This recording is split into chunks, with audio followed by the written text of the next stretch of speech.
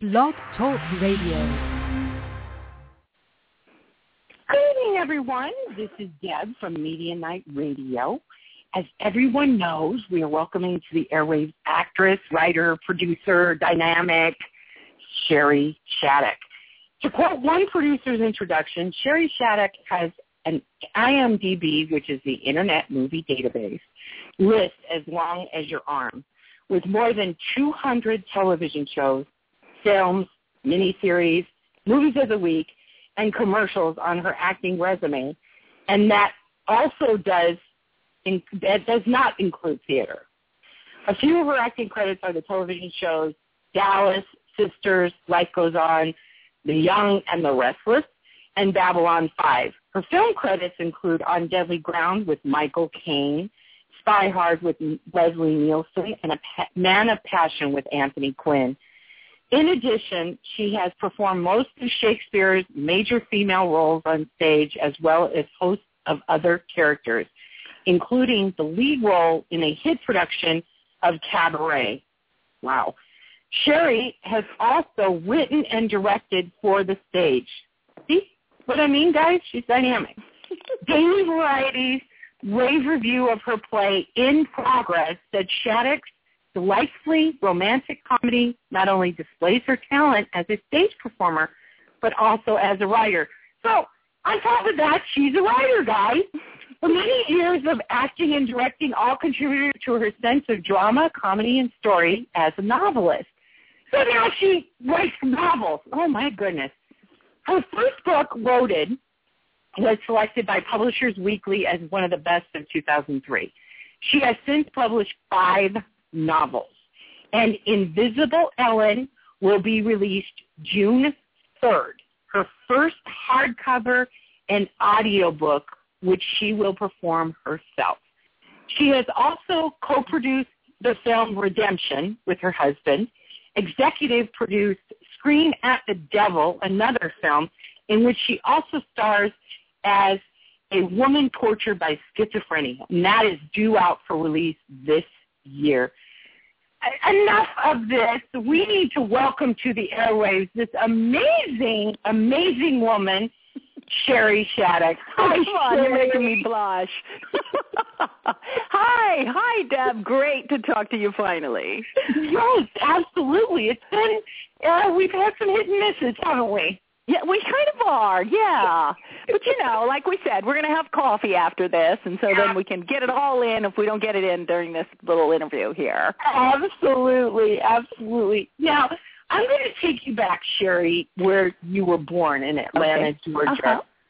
What was your upbringing like in Georgia, and did it shape what you did for the rest of your life? Absolutely. My mother is an artist, a wonderful artist, and so I was raised around a lot of theater. My parents had, always had tickets to the symphony and, my brother sang in the Atlanta Boys Choir, which is second only to the Vienna Boys Choir worldwide. And so my father was head of that, of the board of keeping that going. So we were very involved in culture and in the arts, traveled all over the world a lot as a kid. And then I was a competitive ice skater from the age of about 9. So that was very, very intrinsic in my developing a sense of creativity, of needing to express myself, creatively, physically. It was extremely instrumental in teaching me that you have to fall down a lot before you land that triple jump. And these things, I think, shape me a lot. I'm one of 4, and all 3 of my siblings are remarkable people. And so you had to try really hard to stand out in my family. My sister danced ballet. My other sister sang opera. My brother, who is older, and he produced Mad Men. He's a producer, a writer, produced Mad Men, produced Magic City. So everybody's, it definitely influenced who I am, all of us. Yeah, it sounds like it. Now, Did that lead to your decision to pursue acting, or how did that all come about for you? I had an aunt who was a big model in New York. She was a remarkable person. She was also a head RN of a huge hospital, and then she was head of PR for Volvo. She was just an amazing, amazing woman, but she had been a huge model. She worked with Avedon, and she, when I was quite young, took me to a modeling agency and introduced me, and I did a couple of things as a kid, a couple of commercials. And I liked it okay, but I wasn't, overly impressed with the business there in Atlanta. And so then went into skating. And it was actually while I was skating that people saw me, because I was skating at the Omni in Atlanta, which is a big, very public, open area place. And so I had several people notice me and ask me to do different modeling jobs and different things. And so it all sort of fed one into the other. But I found that with the modeling, there just wasn't the creative expression that I need. You can be a really good model. It does take some intelligence to think and to do it well, to contribute to it creatively. But it just wasn't, after ice skating, it just didn't have that expression. And so it took me going into acting to find that outlet again. Do you find that since you were a model that the reason that you got out of it also was because it was so much more stringent? The modeling? Yeah. Well, the bottom line is I was never tall enough to do the high fashion work. Because I had been so athletic, I did tons of work for companies like Danskin, Catalina Sportswear, those kind of companies, which was great. I worked right away, but I was never going to be on the cover of Vogue. It just wasn't. That wasn't what I was groomed for. I was groomed immediately into a working, model. And then it's a natural step to go into doing commercials, which I call three-dimensional modeling, because you literally have to hit the pose, do the lines. You've got exactly 10.5 seconds, and so that was a natural progression for me. But I always, loved acting, and I always loved theater, and so all of those things sort of organically grew one to the other. I'm kind of shark-like in the sense that I have to keep moving forward, and modeling, I mean, let's face it, people don't. It's a perfectly fine career choice for a few years, but it doesn't exactly stress your brain, No. So that was a little difficult for me. Absolutely. Yeah. Well, I can see from what you've done since that would absolutely be something that would pigeonhole you. Yes, exactly. Hold you down. Yeah, it's a little bit, and it's short-lived, let's face it. By the time you're in your mid-20s, you really are, there's a reason they use 16-year-olds for the cosmetic ads. They have no pores, That's true. Wrinkles. So, I mean, you really do get to the point where I think it's different now. I think there's much bigger variety in modeling. There's a much bigger range of ethnicities in modeling. There's a lot more accepted looks and things, which is wonderful. I think that's great. But at that time, it was pretty much, by 25, you were kind of done. Yes, that's true. Yeah. And you see on the cover, who was it? Christy Brinkley just did a cover again. And she looks fabulous, yeah. She looks amazing. Oh, she's just remarkable, yeah. She always, I've never met her, but she seems like such a sweetheart. Yeah, absolutely. Yeah. I absolutely agree with you. Okay, so what would you say has been the most valuable lesson you have learned that you have carried throughout your career? The most valuable lesson? Wow, well, that's a big question. Show up on time, know your lines, and understand that you are not the most important person there. And that I apply to acting mostly, writing not so much. It's more of a solitude thing until you get into the stage that I'm in now, which is promoting and working with editors and PR people and that sort of thing. And there really is a big team involved. People don't realize how much work goes into it beyond the writer. But in acting, I would say, it's those three things. Be on time, know your lines, and know that you are a part of the whole. Too many people have ruined their careers and ruined sets by thinking, I'm the actor, I'm more important than everyone else. It just isn't the case. I always tell people, if you don't think the people who do the lighting are, or who do the filming or who record the sound are important, then go make a movie by yourself in the dark, But that's so amazing, because I ask this question because I always want to know what you've learned in your journey. And sometimes people have been in the beginning of their journey and they already know, like, what was it that really, like, I've learned that absolutely will stay with me for my entire career. Right. And well, you learn so many things on so many different levels. And the people that I've worked with who I admire the most are the ones who take this business as what it is. It's a business, and you are a part of that business. And people, especially people who, see you or think of you as being famous, or people who are in the business to be famous, or worse than that yet, the reality fame people who, are famous for what we don't know. Right.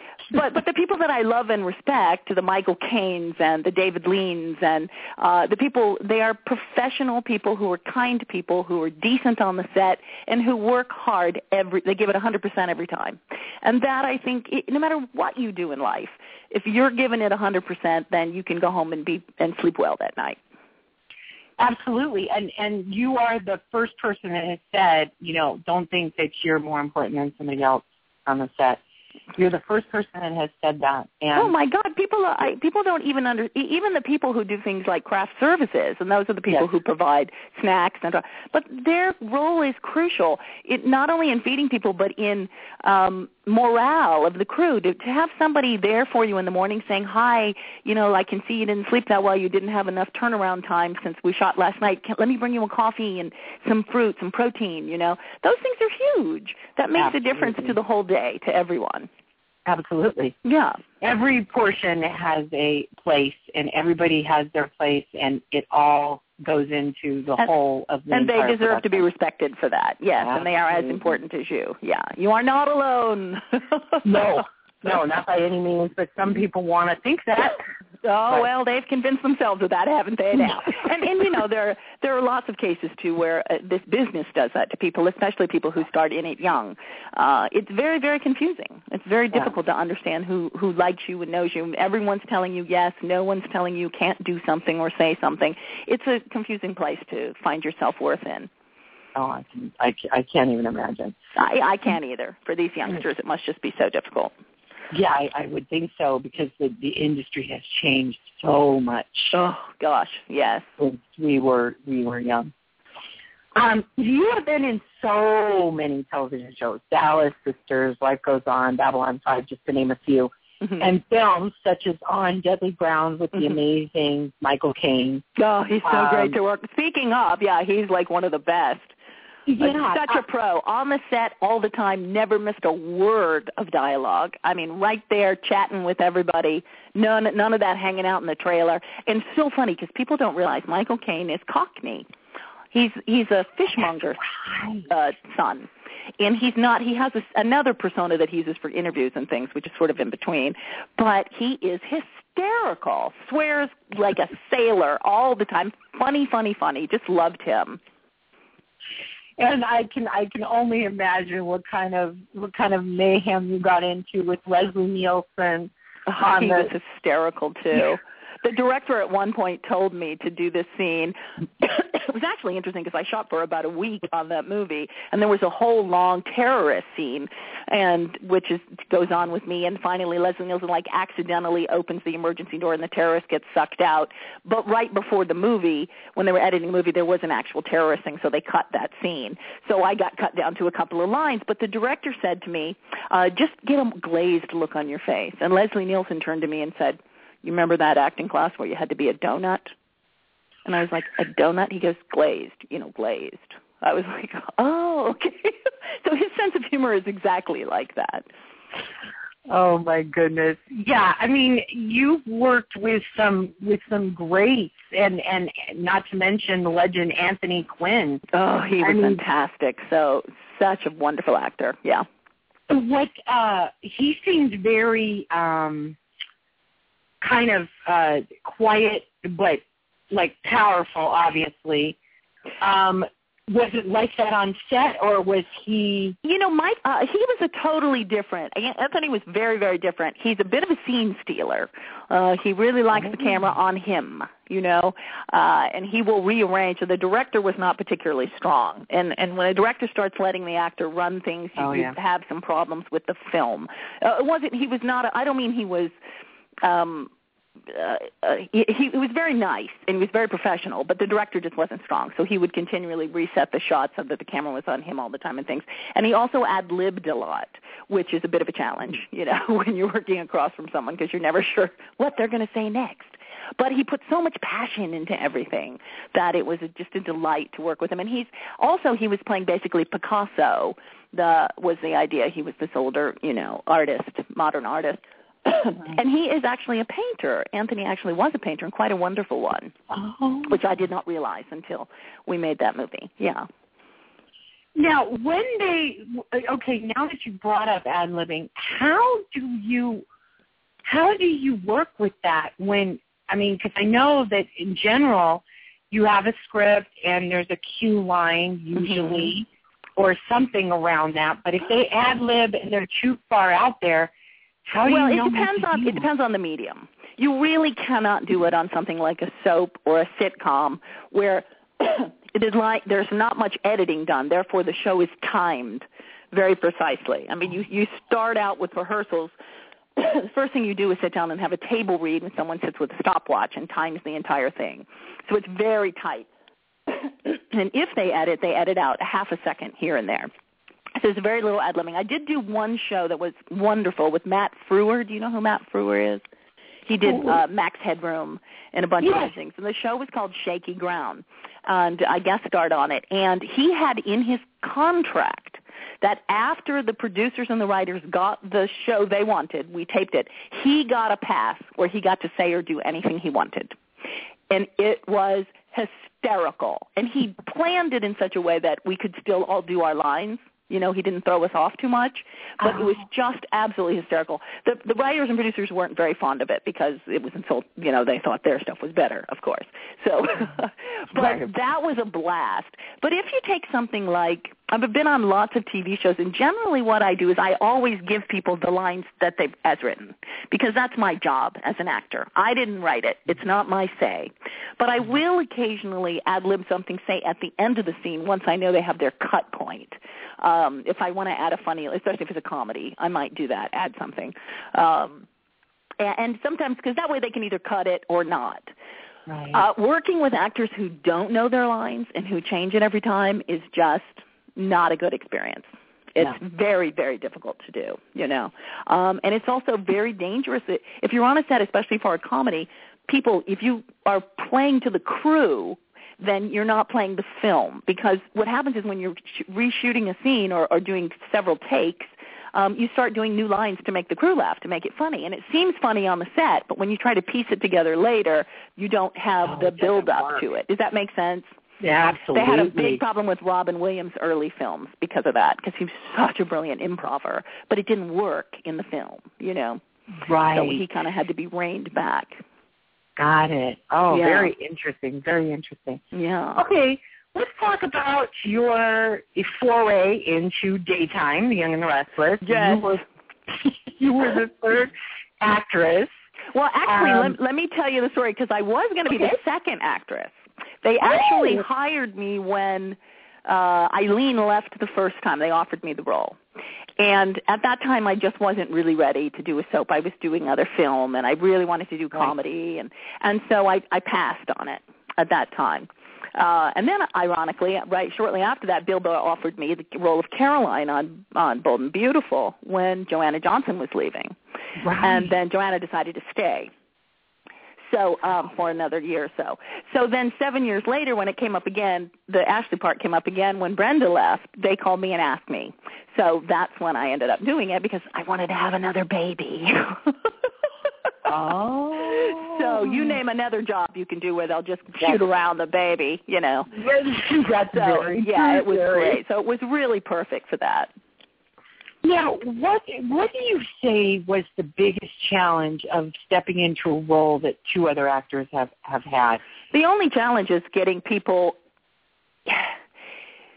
is doing it your own way. You know, I can play a character, but I cannot play another actress. Right. Do you understand? I mean, everyone brings something intrinsic. And the most difficult thing was I don't think they really wrote for me. And I think, you know, some of the storylines were great and all that, but there's just no way that I could play Eileen. I couldn't, you know. And I honestly, I was never I had never really watched the show much because I'm really not I'm not a daytime show person. So I tried to watch a few, you know, before I went on. I kind of got the general idea. But, you know, you play something as an actor. So I think the only hard thing is getting people to accept this new face in this role and accept that you're going to play it a little bit differently. You know, and of course there are people who are they love those other people that play the role and you're never going to replace them, and that's fine, but the other girls didn't want the part. It's not my fault. Right. You know, but, you know, other than that, I honestly thought the soap opera was probably the easiest job I ever did. What do you there's no locations, you're smooth floors, there's climate control, you got secretaries, you know. It's very comfortable compared to shooting a film, you know, on location in Wyoming. Oh my goodness, I can't even imagine. Yeah. Do you find that with a recast that it's too much like the writers either don't get who you are as an actress to play this part, or do you find that they want it played a certain way? And well, they want it played a certain way, and that's their prerogative, you know. But in this case, the actors certainly knew my work. I mean, they'd even been to see me in theater. You know, the producers had come to see me, you know, do plays and things. So I don't think there was any question that about the acting level. But I think that they do tend to pigeonhole the character.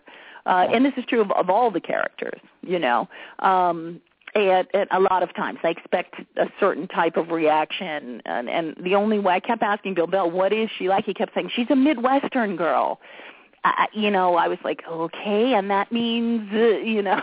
What? Because that Midwestern girl doesn't really translate emotionally, I don't think. And I think what he meant is nice, you know, a nice person. And finally someone said to me, he wants Laura Lee, his daughter. And I was like, oh, okay, I get it. Super nice, classy, you know. Oh, gotcha. I get it. You know, good friend to everybody, good sister, good, you know. But then when, you know, they give you storylines where she's supposed to run a corporation and be a chemist. And, I mean, there are certain times it's just really hard to play dumb or oblivious or whatever. But, you know, it's your job as the actor to fulfill the role. Now, let's remember there's a director and producer on set who are telling you how to play it as well. Yeah, so it's not just up to the actor, you know. Right. Yeah, people sometimes forget that. Once again, you're not on your own out there. Right. And that's, I think, what audiences forget. Being in the business myself and, you know, I look at things a lot differently than other people because I see the big picture. Because you've been there, you've done it, right. Exactly. Yeah. But people don't see beyond their own TV show and, well, this person just doesn't act like that person. Well, you know, that person is not your original actress either. So there's going to be a difference. And yeah. And the nature of soaps, though, is, I mean, I realized at one point, I think Ashley had 4 husbands, 3 of which had died violent deaths, you know. and as someone who'd actually been through that would not act, it would be a very different situation going into a new relationship. But you can't play that. And soaps, they have a tendency to just drop that other storyline, that history. And I'm more... as an actress, I've trained myself to develop a history for the character, and each thing emotionally feeds into the next thing, but you can't do that.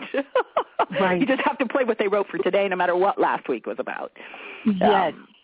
Yes, because that's what acting is, though. I mean, exactly. It's your job to fulfill the role. The way that I like to put it best, and this is a theater thing, but you have to serve the piece. That's your job as an actor. It's not about you. It's about the piece. It's about the writing. It's about what the story is that the director, that the writers, that the creators are trying to get across. Serve the piece. It's the same for Shakespeare as it is for Young and the Restless, as it is for Frasier, you know, on and on. Yeah. That's your job. Right. Absolutely. I think there's a lot of people that have forgotten that. But Yes, as the years go by, that definition starts to get wavy there. Yes, exactly. Okay, so let's talk about your play. I mean, in progress, got rave reviews and daily variety, which is, that's doesn't happen very often. I know, it was lovely. That is amazing. You were not only the writer, but you also directed it. So how did that all come about, where you became the writer and the director? And oh my goodness! No, I didn't direct it. Michael T. Weiss directed the play. Okay. So I wrote it, and then I acted in it. Originally, I was going to possibly direct and hire someone else to play that role, but it was just one of those situations where we couldn't find somebody to play that role the way that I wanted the comedy. And then Michael came in to audition for a part and said, I'd rather direct this. And so we're like, sweet, change roles. So, and he did a wonderful job. The one thing that was interesting is in the play, one of the main characters is loneliness. And loneliness is a different character to each person. Loneliness is that person. And I wrote her as an overweight woman in pajamas, footsie pajamas, who just won't leave your apartment, She's like, let's see what's on late night TV. And Michael, being a man, changed it. He cast a man in the role, wearing like a white dinner jacket and doing sort of a very Humphrey Bogart kind of thing. And ironically, the one criticism that I did get was that, one critic said, it's played against Sam. She wrote, this. I said, no, I wrote it is an old, woman. The director chose that part. So it's interesting. You never really know what's going on behind it. I mean, I have directed a lot of theater, but I did not direct that one. It's very difficult to direct yourself in theater. I would think so. Yeah, because you have, if you're doing film or television, there's playback. And you can look at it and see, did that work or not? But in theater, it's hard because you really have to be back in the audience watching the stage to be able to direct it, and you can't get that perspective when you're on stage. So the only real way to do it was as an understudy stand-in for the blocking and all, but, then you don't have the rehearsal process. So it is difficult. People do it. My husband did it all the time, but, he's had a theater company for 25 years, so it's something he was especially good at. Right. Wow, that's... Yeah, it's quite a job there. Yeah, definitely. Now, you also wrote novels. Yes, your first novel, I'm sorry, say that again? I said your first novel, Loaded. My first novel was Loaded, right? And it was selected by Publishers Weekly as one of the best of 2003. Right. They picked it as one of the best mysteries. Yeah. Did you know that this was all going to happen for you? I mean, did you at any point think, I'm going to write a novel and I'm going to get, people are going to accept it and it is going to be out of this world? No, but I did know when I was about 5 that I was going to grow up to be a princess, and I was going to wear a very big pink dress and a crown, and I was going to come out onto the stage and everyone would clap. So I knew that was going to happen. I had that going for me right off. Of course, as time went on, I realized royalty as a career option was iffy, But I did always love to write, and I did always hope to write something that other people would enjoy. And one of the best pieces of advice I ever got as a writer was write what you would want to read. Don't write like you think you're someone else. Find your own voice and write what would you like to read. And and Loaded, I think, was a good example of that for me. It's a suspense mystery with a romantic entanglement, but it's witty. It has funny parts and release, and then a good, hopefully, storyline where you want to find out what's going to happen. And that's one of the things I really like to read. So, and I did 4 of those books. Those was the Calloway Wild books. And then I also did the Greer Sand series, which is a psychic series, which is a little more, I consider it a little more grown up, but it's more of a psychic mystery kind of series. And now the new one is something something completely different.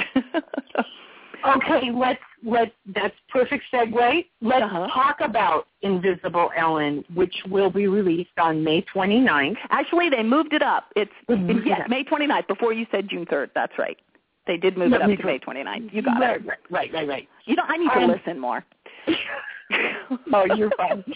I was struck by the words you used on your dedication page. That just, it struck me in a way of just how empowering these words were. You said, this book is for anyone who has ever felt they didn't count. You do. Your spirit shines as strong and as pure as any other.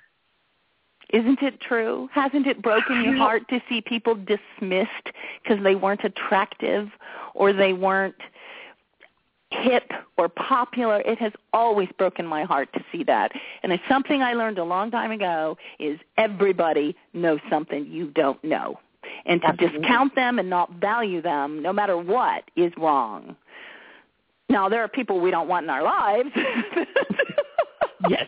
But that's once you get to know them, you know? Right. What brought on, what was the inspiration behind these words? Because when I read it, that was before I even saw anything else. And I don't know about the inspiration for those words. I think so much it's more that the book itself is about these people that society doesn't see, but that have so much to offer, just like everyone does. With the right friends, with the right influence, every single person in the world has something to offer. And we lose so much as a society when we discount people because they're not beautiful or young or sexy. And the United States is the worst for that, by the way. Other countries value older people and, other things much more. We're in this culture here that's, I call it the anorexic fetuses. Everybody has to be 16 years old and skinny, and I just don't believe in it. I never have. No. And even from the time that I was a kid in school, there would always be that one kid that everybody made fun of or whatever, and I was always the one who spoke up for them and got myself in all kind of fucking trouble, Sorry. Okay. And so, but it's just something that always touched my heart, people who were discounted, and I hated that. So the idea for Ellen came from several different things, but one of them was an acting exercise where I had to go out in the world and be someone I wasn't. And so I borrowed a fat suit and put zits on my face and made my hair all greasy. And I went out to the mall and spent some time. And after a while, just forgot, And I turned and asked this guy the time, and he looked at me and just started like, ugh, ugly, awful, and like hurried away. And I thought, I get it. He doesn't want to see me. He doesn't want to have to look, And for someone who he didn't realize, was doing all the lingerie ads for the, right at that time was when I was first in L.A., he didn't know who he was talking to. And I'm not saying that made me any more important, but had he known that and seen that, he would have treated me totally differently. Exactly. You know what I'm saying?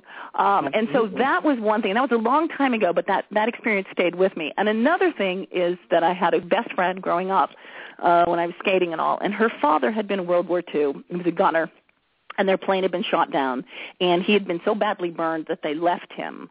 His buddies left him, and it was 3 days before they got back to him and found him. And so when I knew this man, he had no face. The kind of person who's been burned so badly. But he was the kindest, most wonderful man. And he really did make people see him for him. I mean, some people couldn't deal with it. But it was just a great lesson for me, that people are who they are inside. One more thing, and because this is important, I think, is I work with a charity, the Desi Geisman Foundation, and we work with kids at City of Hope who have cancer. Yes. And so many of them have either lost limbs, and all of them go through a stage where they lose their cuteness. They lose their hair, their faces get swollen, they get black hair from the hormones on their face. And, on top of everything else they're going through, they lose their innate cuteness, their kidness, Sure. And they're still the same kids, and they're wonderful, and they're brave, and they're inspirations for all of us, and such a sense of perspective it gives my life. So I think those are three examples of why things that help shape me to think the way that I think. And all of them contributed in just, everyday life. When you see someone treating a waitress badly, or I just always want to say, you're not more important than them. Right. Does that make sense? I hope so. No, it absolutely does. Now, is that the one thing you would like readers to get from reading Invisble Ellen, or is there something? I think if there's one thing I wanted readers to get from it, it's that look deeper. It's that person that you discount, that old guy sitting at the bar, may have saved lives in a war, may have had experiences you know nothing about, You know, you just don't know. You cannot judge people. Stop judging is really, you know, the lesson there, and value something that has actual worth, you know. Absolutely. Yeah, because don't you feel like we've gotten to the point where we're valuing these things now that just aren't. You're not taking them with you, guys, you know. No. And, no. all your big house and your whatever, your Porsche and your good looks, you're going to get old, and, you know, the house means nothing. It's what goes on in that house. It's the people you make smile. It's the human connection you make every day. That's what's important. Absolutely. Yeah. Absolutely. And it is too bad that we have gotten to, I think that since 9/11 happened, I think that we have returned back to where we were before, which is not a good thing. Yeah. Because I think that after 9/11 happened, I think that people were a little more not as involved in themselves anymore. Yeah. That's a hard thing to define. I think I know what you're trying to say, and it's hard to put words to. Yeah, 9/11 definitely affected everyone in this country. We just got a new cat today, and he's standing at the door wanting to attack the dog. Sorry, he's very cute. We just went to the Humane Society. But no, I completely agree with you. And I think it's going both ways. You know, I think that first of all, there's the pendulum, and there's always also the extremes. And Absolutely. You see these egos and whether it's religious fanatics or, political fanatic, whatever it is, fanaticism, extremism, fear-mongering, all that stuff, that people hold on tighter and tighter and tighter as it's dying. Does that make sense? You know? Yes. And I think that we're getting there, but there's these factions that are still clinging so tightly, and they may come into power again. There may be more discrimination. There may be more intolerance, but it is going to die eventually. It has to, you know? Absolutely. Yeah, just like if we don't start caring for our planet, we ain't going to have one. That's true. True. Once again, we have to realize we're a part of this. We're not the only thing. We're a part of the whole.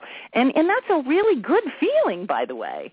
Absolutely. Realizing that you're not the most important thing in the universe is a really good feeling.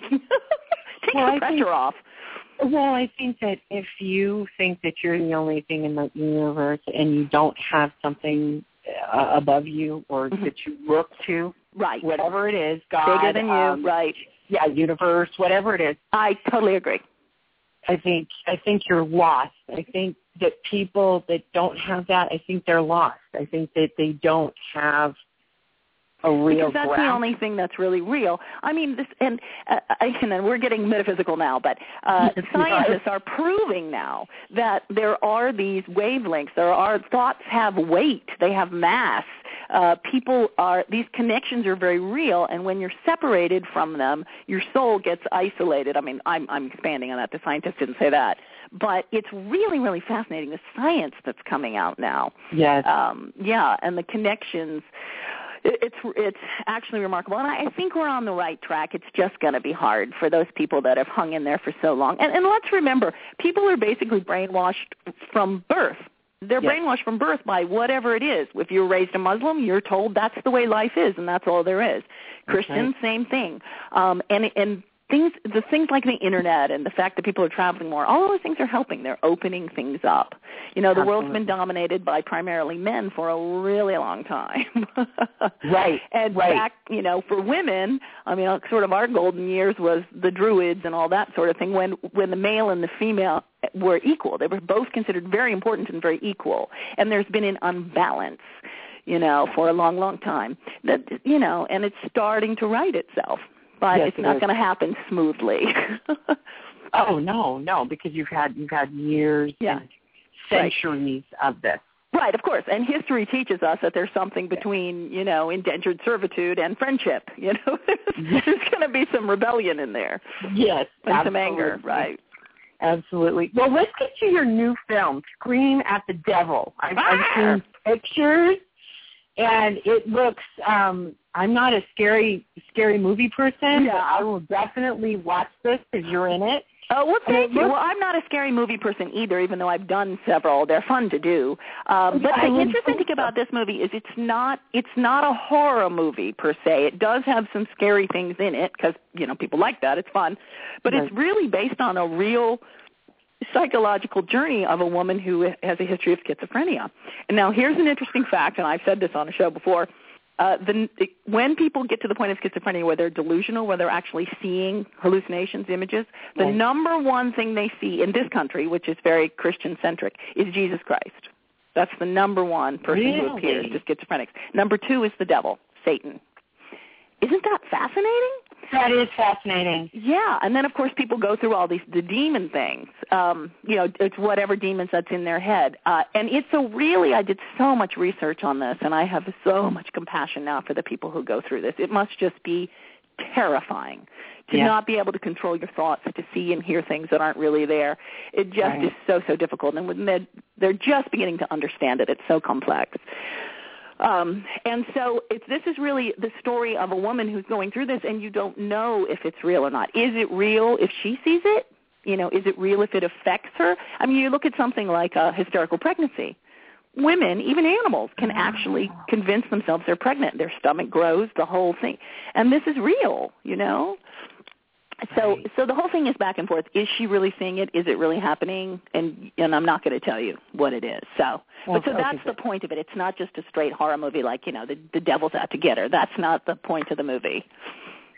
No, it's I would think that you must have, what I was going to ask you is what kinds of challenges did you face as the executive producer as well as an actor in it? Oh, my goodness. Well, as the executive producer, basically you're helping oversee the entire thing. Now, because my husband directed it, he honestly did most of the production work, not me, because it was just too much for me to act 12 hours a day on that emotional level and hire the crew and, write people's checks. Although I did do a bunch of that stuff, too, because they're just constantly coming to you. We need this, we need that, the tow truck's late, whatever. Right. So, yeah. The biggest challenge was really keeping my energy, for the entire to get through the whole shoot and have enough energy for each scene and to stay on it. Because in this particular case, because I was also producing, I had to jump in and out of that role. So it was literally I would go from talking to the makeup artist and the costume designer about what we needed to do for the next scene to we need you on set and now I need to lose my mind. So I had to do all of that emotional homework before. I had to really be ready to get it done first.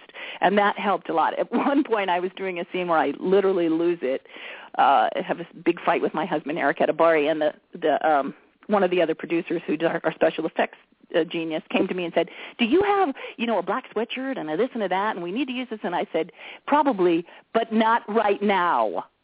This is literally like 20 seconds before I had to shoot this scene. So sometimes he's like, oh, sorry, because there's only, you need a few seconds there to jump in and out.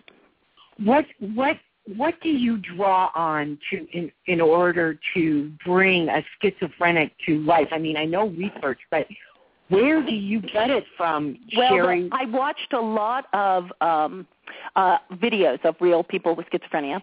I did a lot of the medical research on it to see what actually causes it. So in other words, what's happening in their brain, But one of my best resources was a book called The Center Will Not Hold. What was her name? Ellen, can't remember her last name right now. Brilliant book. This is a woman who has double doctorates in English and psychology, and she also has a law degree. And while she was going to Oxford, schizophrenia started happening to her. And this is her personal account of the whole thing. And it's so succinct, so beautifully written, so in her brain. I knew exactly, what she was going through, what she was fighting, the demons, how they spoke to her, and how she had to react to them. It was the most fantastic resource for me. And I've also have friends, and I went to visit a friend who has a schizophrenic brother, that kind of thing. So, you do your research like that, but that's just observing. So that particular piece, Ellen Sands, I think is her name, but it was so great because it gave me this really intelligent, analyzed look inside what really happened. And that resource was just amazing. The Center Will Not Hold. Brilliant book. Oh, wow. Yeah. Can you imagine having 3 doctorates? I mean, and having schizophrenia? This woman is remarkable. Unbelievable. But yeah, and we think we're doing something cool, right? Yeah. But for you to jump in and out of, especially with that, I'm sure that level of emotion that you had to reach was... Well, yeah, I'll tell you, that's something as an actor, there is a certain part of you that even when you're playing the most difficult rage or insanity or sorrow, there should be you should always be in control. Absolutely be in control. When actors lose it and they do that method thing, they're not acting. It's not. I have very little respect for that. There should be some small part of you going, yeah, this is fun. You know what I mean? I got it. This feels really cool. And theater is really great for teaching you how to jump in and out of stuff because you have to do that every night at the same time, at the same point, Right. And repetitively. On a film, you generally play a scene, that day. You do it and you're done with it and you move on. But in theater, you have to keep producing that emotion over and over again. And so that's the best training there is. There's just no question. Wow. What is next for you, Miss Shari? Well, I'm just finished writing a first draft of the sequel to Invisble Ellen called Emerging Ellen, and so I'll have to rewrite and all that. I just got the notes back from the editor, so I got to jump back into that one. So that's going to take up time for a while, and then there'll be a bunch of promotion for this book coming out. So right. I've got meetings and interviews and that sort of thing, which is fun. And then back to the real world when I get to work in my pajamas again.